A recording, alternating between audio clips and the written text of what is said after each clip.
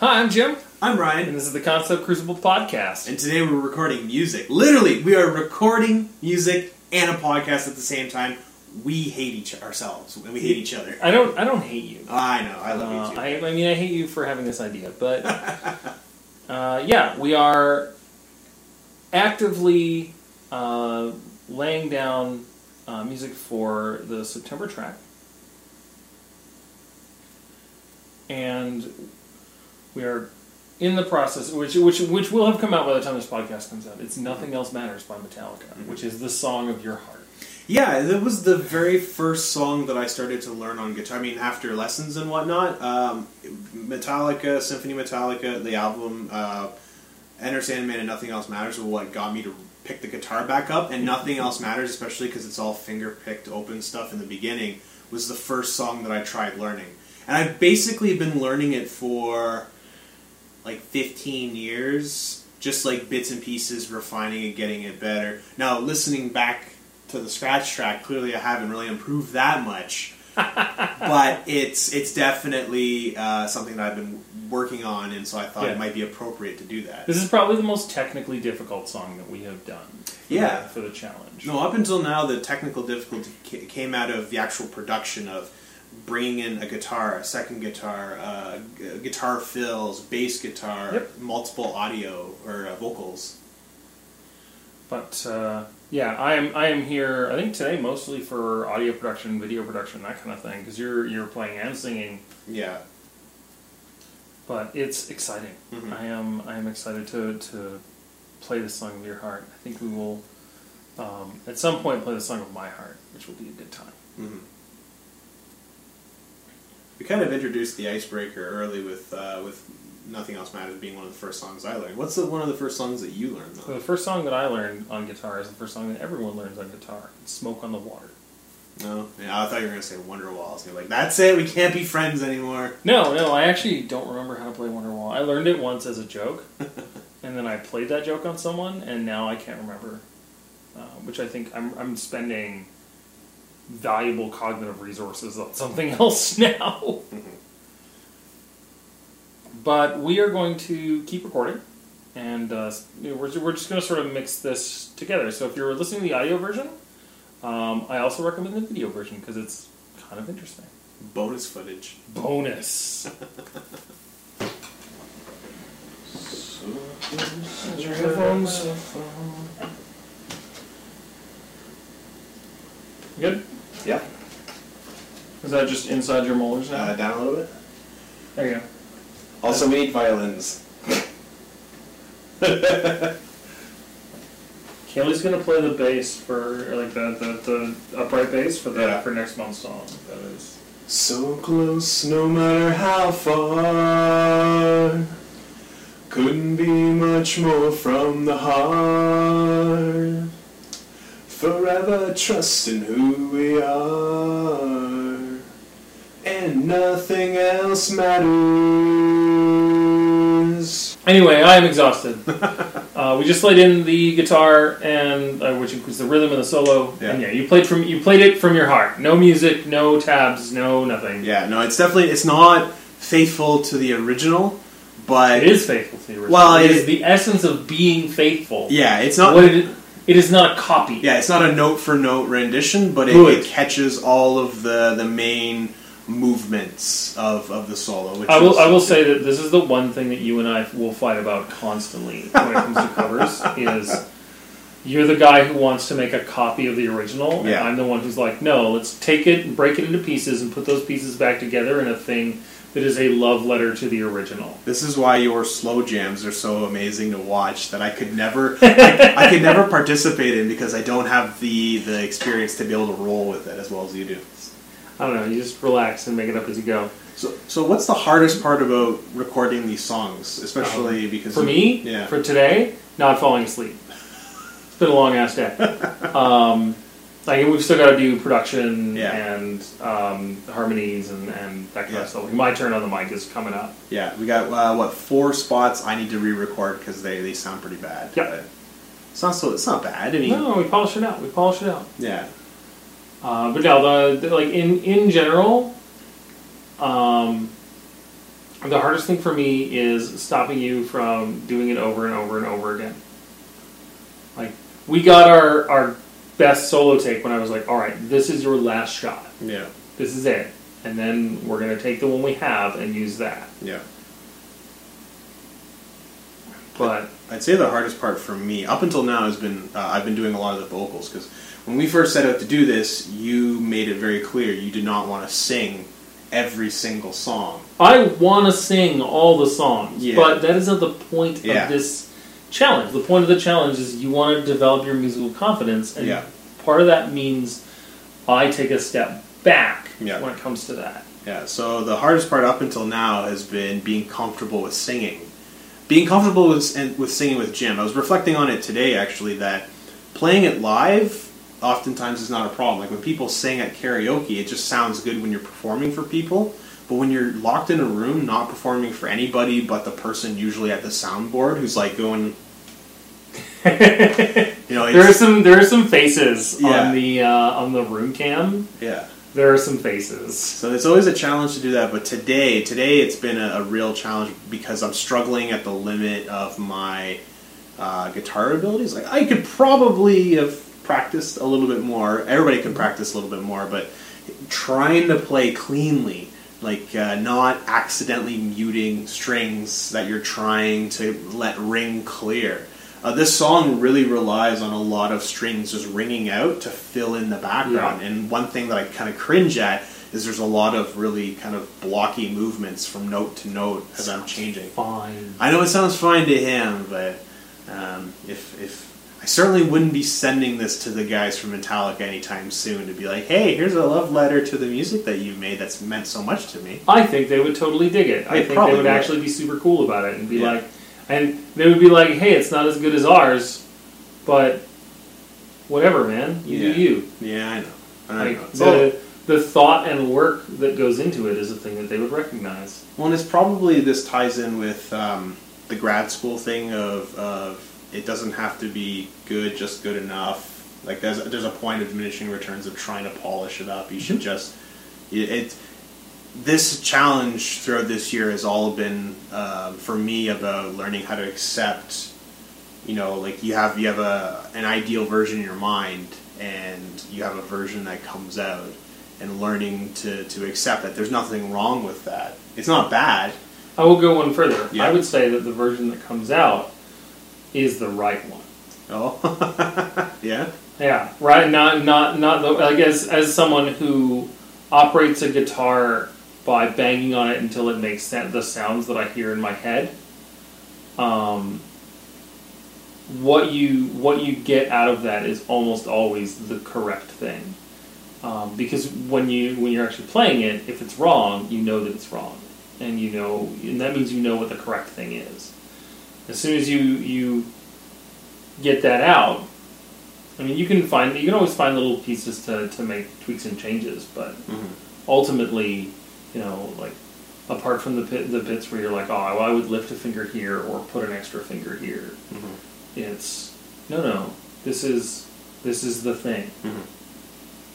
This is the right thing for right now, which isn't to say that 2 years from now, if you do it again, you're not going to have a different right thing. Yeah. Like, we play Unconditional all the time. There's probably Kaylee and I's like signature song. I wrote that song 4 years ago. It is so different between how I played it 4 years ago and how I play it now.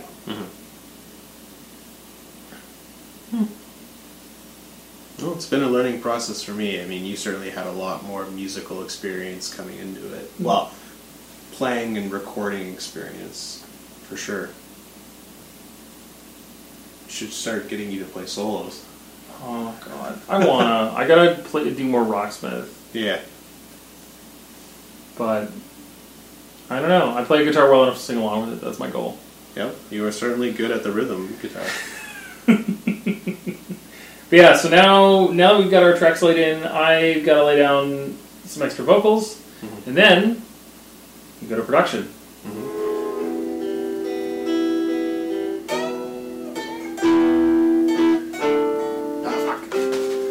Oh, you weren't recording anything anyways? No, turns out I'm not. Wow, that's lucky for us then. This isn't armed for recording. All right.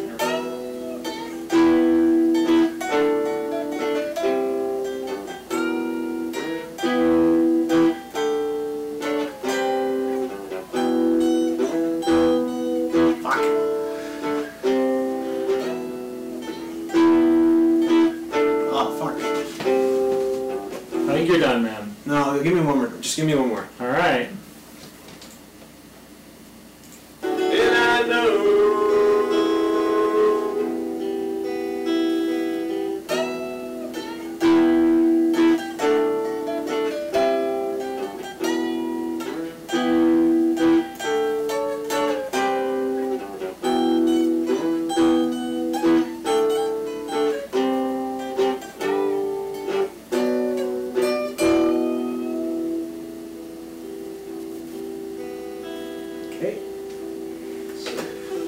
That was good. It was good. All right, so we did some preliminary production. It sounds pretty good. I think it sounds pretty good. Yeah, I mean, even auto-tuning notwithstanding, it doesn't sound terrible. I love auto-tuning people's tracks because it's hilarious. It makes you sound like a robot. Yeah. No, well, remember, I don't remember which song it was. There was that time when you threw auto-tune in there, and it changed almost nothing. Like, it doesn't sound good when I sing, but at least it was consistent with where it was supposed to be within the scale, so...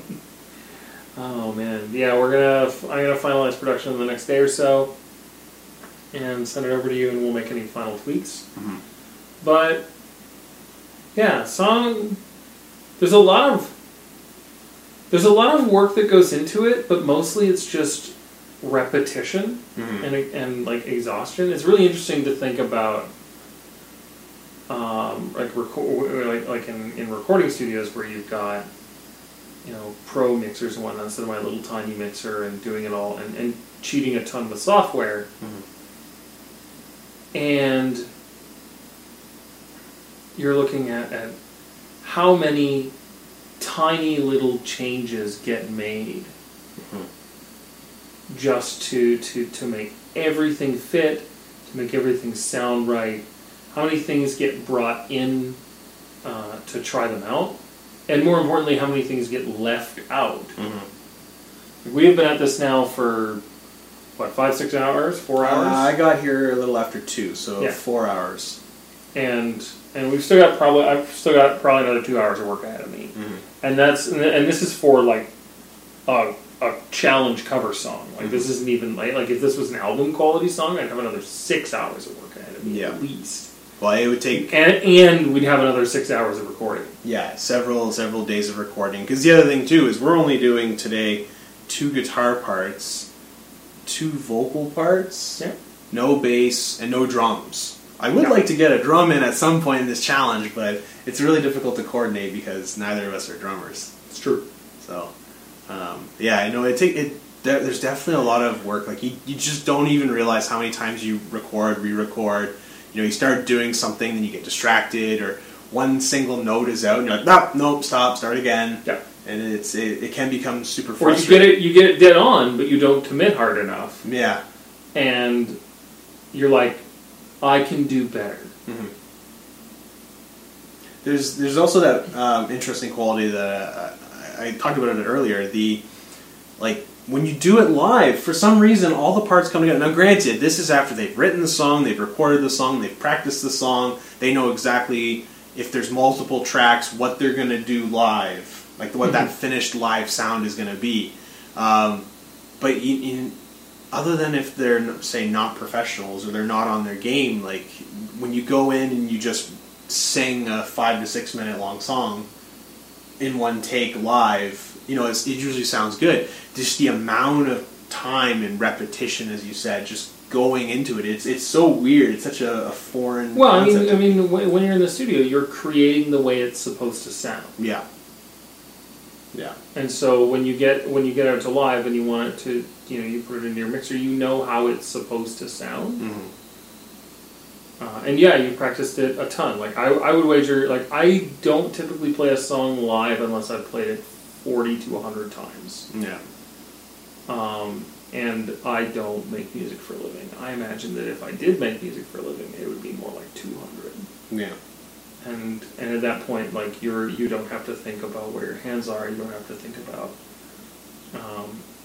and not only that, but you have people who aren't you running your sound from all of your instruments, and and it's their job to make it sound great, and they are good at their jobs. We are very do-it-yourself in the studio. We've done shows with a sound person before, and they sounded great. Yeah, it's always wonderful. Did you have a sound person when you recorded the live album for no. Woodsuit? No, that was just in your laptop. I was the sound person. That was just my laptop. We weren't even sure those were going to come out. It did. It sounded really good. But we had one at Battle of the Bards, for instance, and we sounded great. And it's just that.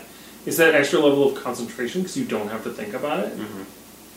I mean, a lot of bands, they use guitar. They have guitar techs, so they don't even have to think about, did I tune my guitar? Yeah. Is my guitar like in working order? Is it clean, or is it an embarrassment? Yeah. Is it acclimated to the humidity and temperature of the venue? Yeah. So there's a ton of things there. Like, there's a ton of moving parts in that. And it's neat to get a look at some of them. I think also it's a process of self-forgiveness, where you're like, okay, I could do this better on my best day, but I have given this everything I have. And you have to understand sort of where that stops. Because you also don't want to produce something that you're not proud of. No. No, I can't say that in the challenge that we've ever done something that I am not happy that we shipped. There's parts of the songs where I'm like, I could have did that better. Or, oh, if I had more time. Like today, there was a constraint on time. If we had more time, we could do more, like add a bass track or something. Well, if you had the bandwidth, because you've been up since 7, so it's a little different there. But I mean, I think the song that I'm most proud of up until now is probably Everlong. Yeah, Everlong turned out really well. Yeah. And I'm not gonna that's not a lead into the thing that I'm the least proud of, other than maybe Wagon Wheel, because vocally it was the very start of the process where you're trying to coach me into a better performance. But that's not anything to do with like what you and Kaylee did. No, there's definitely production stuff that I know now that I didn't know then. Like giving me an in-ear monitor? Not only that, but there are ways I could have produced that better and had it come out. Like there were some recording kerfuffles on the technical side that we have not since reproduced because I have learned from them. Yeah, this all started with me watching guys like Leo, I can't remember his last name, but the Frog Leap Studios guy, and Jonathan Young, seeing them produce a song a week. Now, it's a song a week, and they're making money off of it, so they have a very good incentive to spend a lot of time perfecting the quality. But, starting with, man, I wish I could do that, to where we are now. It's been an interesting process. Yep. Very happy with what we're doing. Still got 3 more? Still got 3 more to go.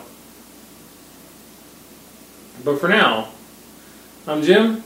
I'm Ryan. We're signing off. Stay musical. Stay awesome. We also forgot. Maybe I should append it into the post bit. By the way, if you want to see us anywhere on the social medias, you can go to ryanhuckle.com. Or at RJ Huckle on Twitter, or I guess Ryan Huckle on Instagram. I'm JimTigwell.com or Concept Crucible on Twitter. We also stream at twitch.tv/WootsuitRiot.